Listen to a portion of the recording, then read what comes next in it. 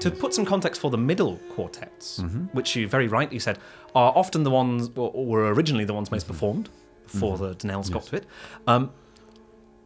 and they are accessible. They are firmly within Shostakovich's language, but there is a reason for this, of course.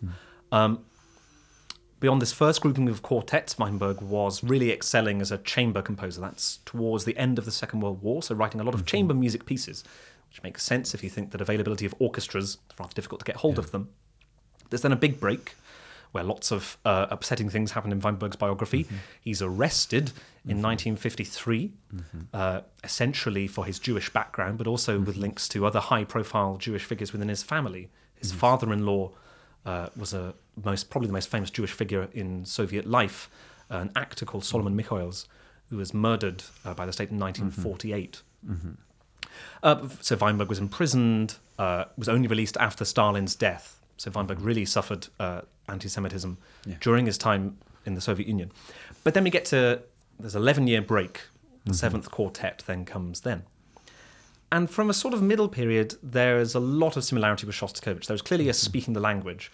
And what's important to focus on here is that they are seeing each other every day. So we know from Shostakovich's diaries, so that's not a kind of memoir, that's a sort of schedule. Shostakovich met with Weinberg almost every single day. Weinberg's name appears more than any other in the diary.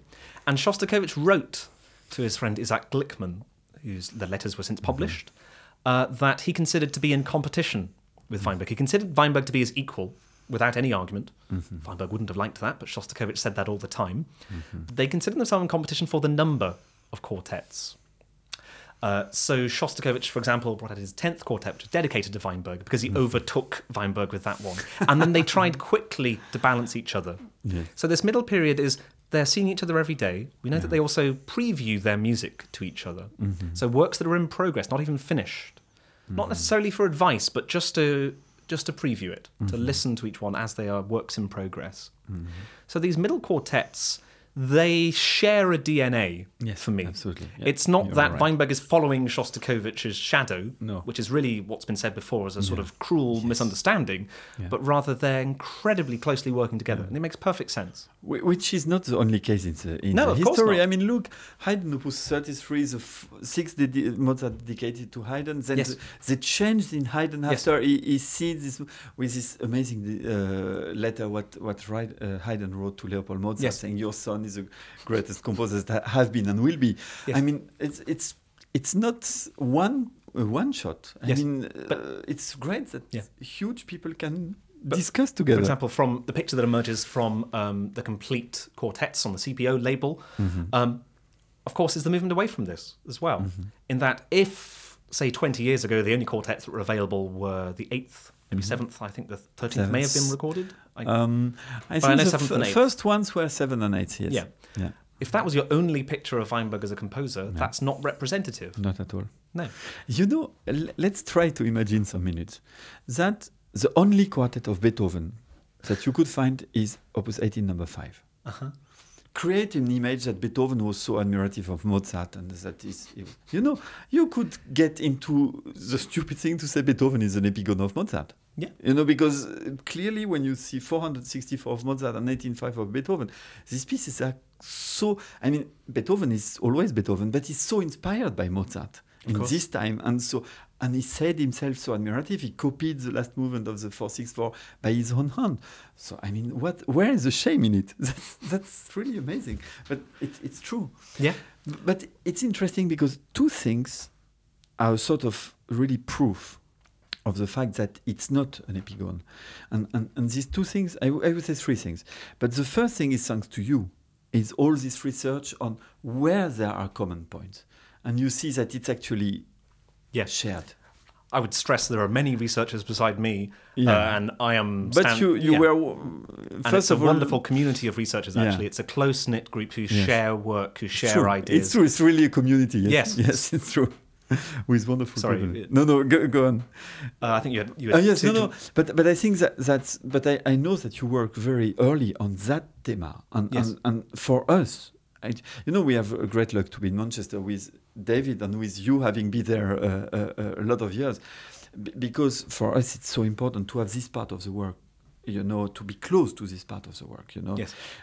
Because really there was nothing when we started to work on Weinberg. I mean, a few recordings and even not parts of Yes. it was not played often in halls, Yes. and so we went from nothing.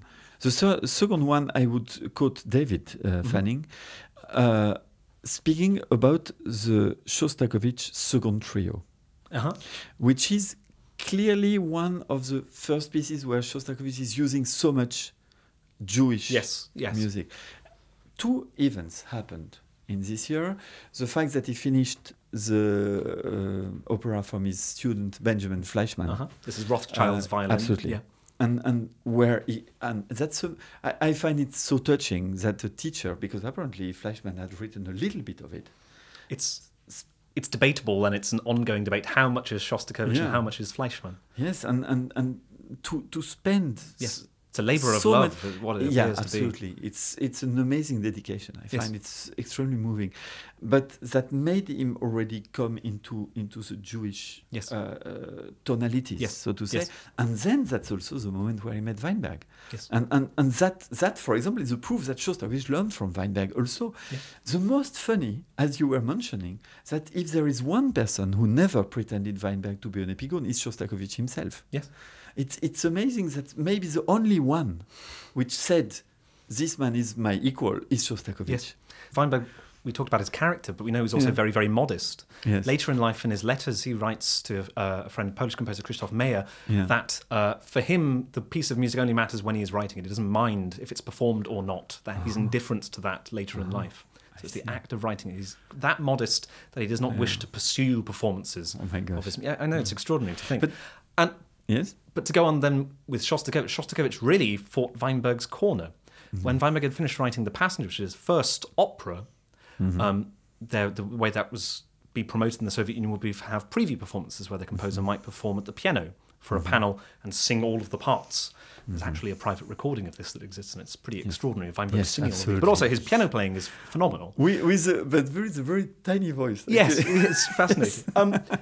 But Shostakovich then really fought the case for this opera. Yes. The score was published with a foreword by Shostakovich, and he calls it a masterpiece. He Yes. tells us time and time again that The Passenger is a masterpiece. Yes.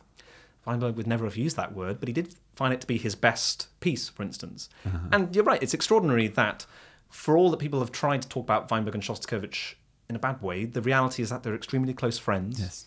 There was respect, and also Shostakovich just appeared to dearly love his music Yes. as well. With the Jewish influence, I've talked about Weinberg's experience with anti-Semitism.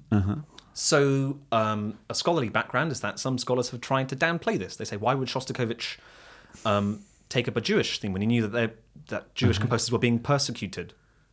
The detail there, if you think of something like Shostakovich is from Jewish folk poetry, his song cycle there. It's been pointed that that could also be from an influence of Weinberg. There are some similarities with the songs there and some of Weinberg's own songs as well.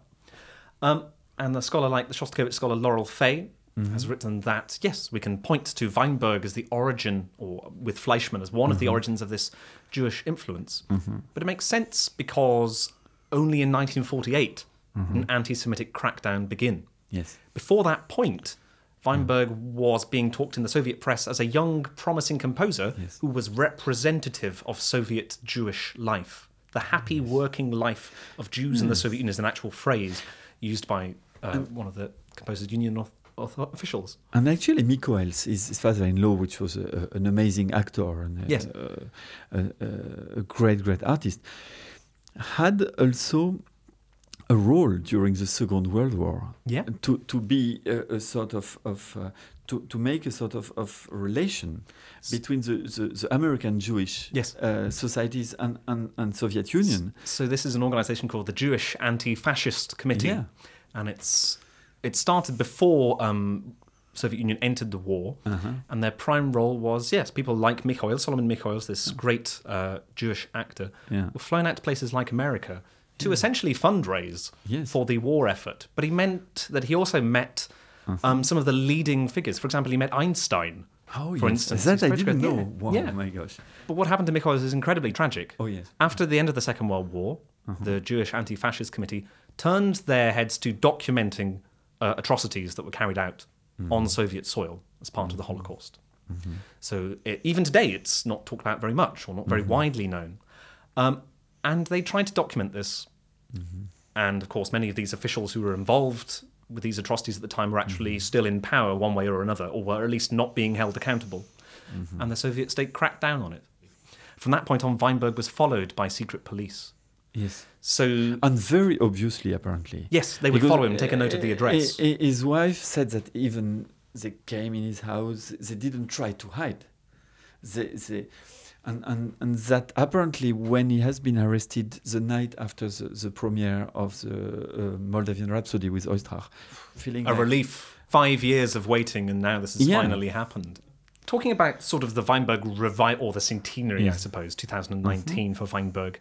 It's a rather special year all around the world, but in the UK, for instance, it's Weinberg's Proms debut. And in fact, 3 times there are Weinberg performances, including his cello concerto.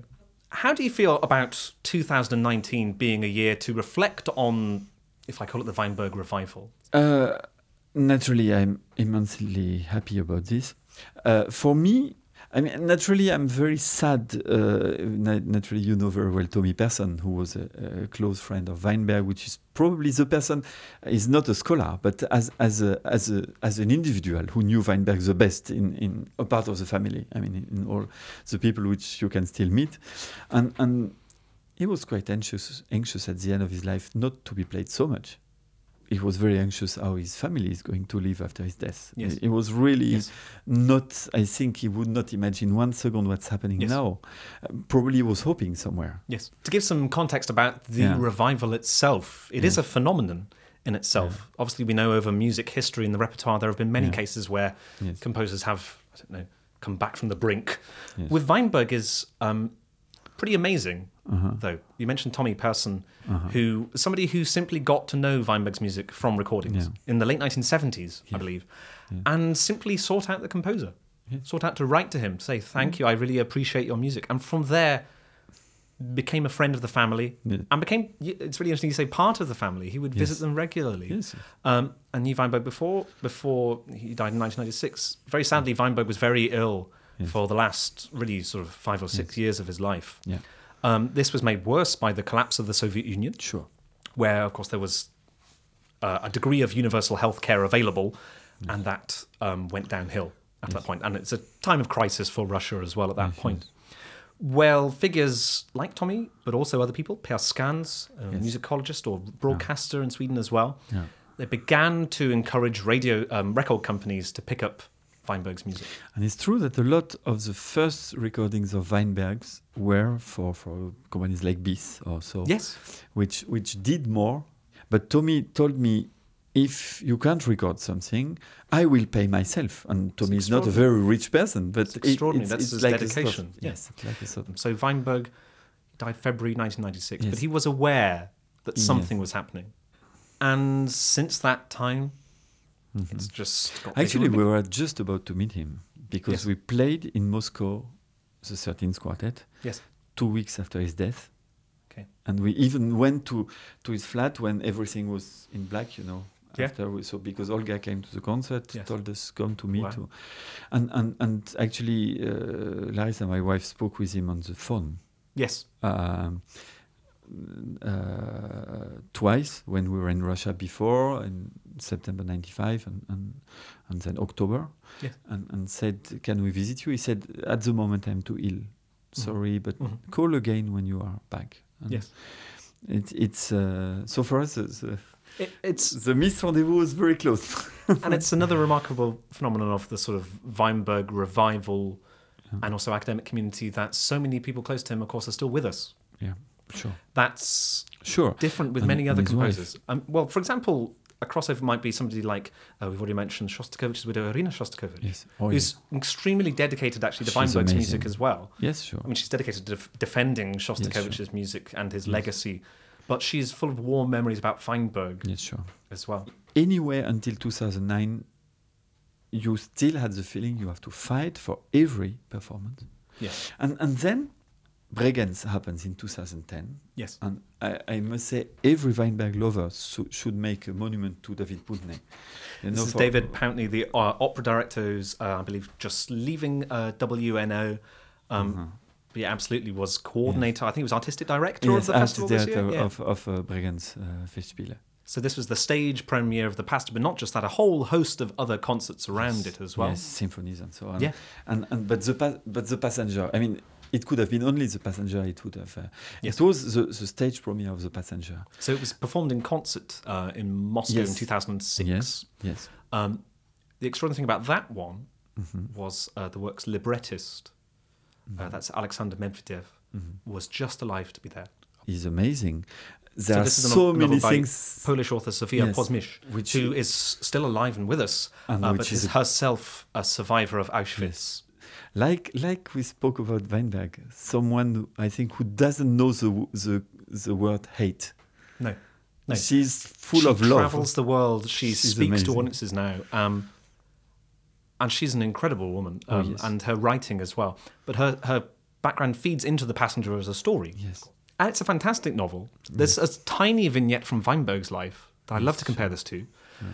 So obviously Weinberg we've talked a bit, Weinberg was imprisoned for 4 months in 1953. Yes. Yeah. In the 1950s, Weinberg recalled being in a restaurant, and even though he'd been followed by the secret police, and it was long after he'd been released, he recognized sitting across from him his guard from the Butyrka prison, just like in The Passenger. Yes. Yes. To bring us back to the cycle that obviously we're going to be hearing over 2 seasons at the Wigmore. We've talked about the early quartets and the middle quartets, but for me there's something very special about the very latest ones. Oh yes. So we might group them 14, 15, 16, 17 or Yes. something like that. Yes. But especially the last one. That's interesting because you remember you were there for the very first cycle. We had decided to do it chronologically, but we made something that for the very last concert we played 16, 17, and then at the break we asked all the public to choose what will be the last piece. We didn't trust the 17th to be a good end. And naturally, they massively voted for the 6th quartet, which is one of the most complex. That's the most difficult to play. I feel like I should add Mark's being very modest, and actually the Weinberg quartets are extremely virtuosic, Yes, yeah. extremely difficult to play. Yeah. And I must say, Weinberg has many genius, but it doesn't have the genius of Shostakovich to write well for the instrument. Actually, with Weinberg, I often thought, especially with pieces like No. 6 or 12, this phrase of Beethoven, when the spirit is talking to me, I don't care about your 4 miserable strings. And we feel really miserable at some point, but no, we love it. I mean, it's no problem. It's a challenge. It's amazing, and it's amazing music. But to come back on the 17th, actually the 17th, I would compare much more to Beethoven Opus 135 than to Shostakovich 15. They're completely different. Yeah. Yeah. It's really, I mean, he wrote it for the 40 years of the Borodin Quartet. The very sad thing is that they didn't play it. But this is, at certain moment, someone said, it's like a hymn to quartet. You know, and it's so sunny, it's so plain, it's so joyful in a way. That in a word is the 17th quartet. For me, it's a remarkable end. If you're going to think of them as a cycle, 17 quartets, it's huge. And then an end to it, it's this youthful, joyful... Oh, yes. But it's an amazing end because it's also full of hope. Yes. And when you think that, I mean, clearly, there is always this question that probably you hear often, that we hear often, which one you prefer.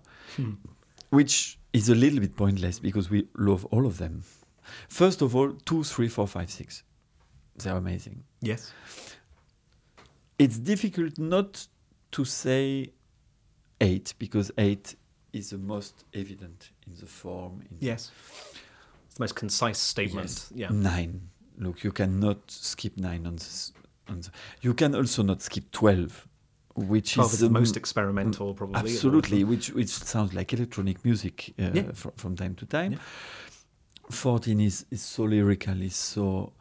Then 15 and 16 are absolute So masterpieces. 15 really pushes the envelope on what's possible in the quartet form. 9 movements. To get into Weinberg's art, I would say, we did, because when we published the CDs, which are more than 10 years ago now, it's more than 10 years ago that we finished to record them, so I hope we will record them again sometime, because it would be very different now, surely. But we wanted to do one CD, which is the CD we say, if you want to know Weinberg, listen to it. That was 6, 8, 15. Because the 8 is maybe not the one I like most, but in a way the most Jewish. Mm-hmm. And in a way is also it's a sort of perfect arch form. Yes. So it's one of the shortest quartets. It's Yes. also the most, you might say, approachable, not that I Absolutely. necessarily like, not with Absolutely. any negative connotations of that Yeah, word no. either. It's perfectly apparent what's going on. absolutely, with it. Yeah. absolutely, and it's nevertheless extremely Still very touching. difficult to play as well. Yeah, Yeah. and then 6 is, like we were speaking this morning, the Opus 130 of Beethoven. It's the pinnacle of these later quartets, where he's just- searching and trying little different styles with each work. Yes, and in the same time, is that an amazing unity. Yes. Yeah. And you feel in the 6, he's not putting. You feel very much the young man. He's never putting himself a limit. You Yes. have the impression that he's not caring at anything. He's not caring what people will think. He's not caring how the musician will finish the concert. Yes. He's not caring if it's possible or not. He's just. And the strength of this quartet. So the story with the 6th quartet is worth going into. It's written 1946, and immediately it's recognised by his peers as substantial and an achievement. Yes. So he went to a much older composer, Miskovsky, Sure. Nikolai Miskovsky, who himself wrote 13 fine quartets. Yes. But he was also responsible for getting things published or to be performed. And Miskovsky immediately recommended this should be performed. And it was actually published. Published by the main publishing house, widely available, and then reprinted, actually, in the 60s. And yet it was banned. In 1948, there was a crackdown on Soviet composers. Very famously, people like Prokofiev and Shostakovich had to apologise for their shortcomings and say sorry. But there was also a list of banned works from performance. And Weinberg's 6th quartet was on there, which is amazing because it had never been performed anyway. Nobody had ever performed it, as far as we know. No record of any performance, but it was published. To me, that's amazing. Something that hadn't been heard had to be kept in check. For me, I feel in this quartet an amazing freedom. I think sometimes the art or the music or the writing is sometimes this is a possibility for a writer, a composer, a poet, whatever, to be someone else. Yes. Or to be him, is true himself. Weinberg is Herculean in the 6. Yes. Weinberg, who was quite ill. So since his late teens, he'd been suffering to some extent with tuberculosis of the spine. Yeah. And to were so cheerful, so shy. Here is a sort of Hercule, is a sort of athlete, is a sort of Beethoven. I mean, for me, it's the 6 is really like the resume of what is the young Weinberg. Yes. And if you know that, you listen to the middle ones differently. That's absolutely right. And then 8 has this sort of perfect arch form. It's neat. All of the threads are tied together at the end. It's very well done. It's a sort of... And then 15 is so interesting with the form. Yeah. Because 15 is mixing two forms. Exactly like, for example, 135 of Beethoven's third movement is in the same time Thema Conversion in an ABA form. Yeah. And here you have in the same time an arch form and a miniature form. Every movement, a part of the 8th and 9th, are absolutely homogenic in the character. But in the same time, you have this sort of way to go more, and then fade out to the end. It's searching. Yeah. And a really interesting thing that it gets to 9 movements. And then beyond 5th movement, perhaps, there's then a question of how do you end something like this? It's apparent that the work is getting bigger and bigger and bigger. Yeah. And then do you end with a sort of panic or a climax or a struggle, or do you fade out? And each successive movement after then is a different search for this. Some of them become a sort of manic waltz, triple forte, pizzicato. Yes, absolutely. You know, in French conservatories, we have a horrible habit, is to ask to students to play movements, and which is like do a Shakespeare play, but only an act. Yeah, only once a little. Yeah, and even don't care about the start and the end, you know, just the middle. It's quite absurd. But if you would play only one movement of 15th, no movement would make sense apart of the 8th. Which I think the one before last, which is actually the heart, and which is the moment where we hit the finish. top. Yeah, the 7ths were extreme, and then there is this huge pizzicati at the start of the 8th, and then it's complete magic coming. And the 8th is surely, I think, the most important. About us, we had an amazing luck. Really, I would compare with the archaeologist, which comes on a society almost completely forgotten, and which is a huge civilization. I am sure that this is only once happening in a life. Part of me is slightly sceptical every time we see big celebrations around a centenary. So I do very much love that you're going into 2021 with this at the Wigmore. But the big question for me then is there a danger of a Weinberg revival and peak interest being now, and then where do we go from here? I don't think. A lot of students now are playing Weinberg. Yes. A lot of students take Weinberg pieces in their study. But when we recorded, it was all from nothing. Yes. You know, I have still this amazing remembering about the sound engineer, Barbara Valentin. She said this cycle was the biggest event of her life. And I remember very often we played one movement and there was a silence and we hear in the cabin, herrlich, which means in German, amazing, you know, it's so beautiful. And she was not speaking about us, I precise. She was speaking about the music. And since then, for 10 years, we have been living in this world. And thanks also to the recording, we play them more. I am extremely happy. Yes. That other quartets are starting to play this music a lot. And I hope that every quartet will play some Weinberg now.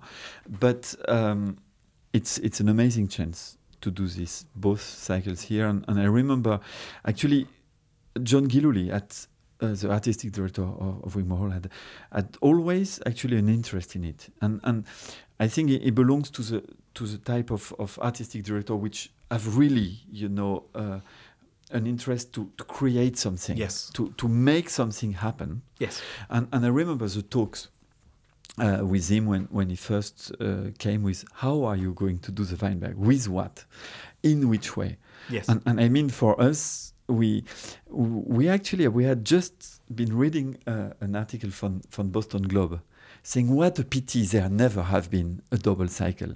But you know, to propose that, especially to such a hall here where everyone wants to play, you know. Yes. It's you feel like, so we were very shyly saying, why not this? And it directly jumped on it, and I'm so grateful about that. You know, because yes. and I think that's great because it's I guess probably much more easy for some programmers to stay more in the safe place. But we try really to make the music live, and that's a real historical thing to do the both cycles. That will be the first time ever. But I believe, I firmly believe it will speak for itself. Mark, thank you very much for joining me. Thank you, Daniel. And it's been a pleasure. It's great. I really look forward to the first of the concerts in October. It's nice with so many discussions we had over the years to have one facing a micro. It's fun, but I'm sure we will continue now off micro. Yeah. Thank you. Thank you.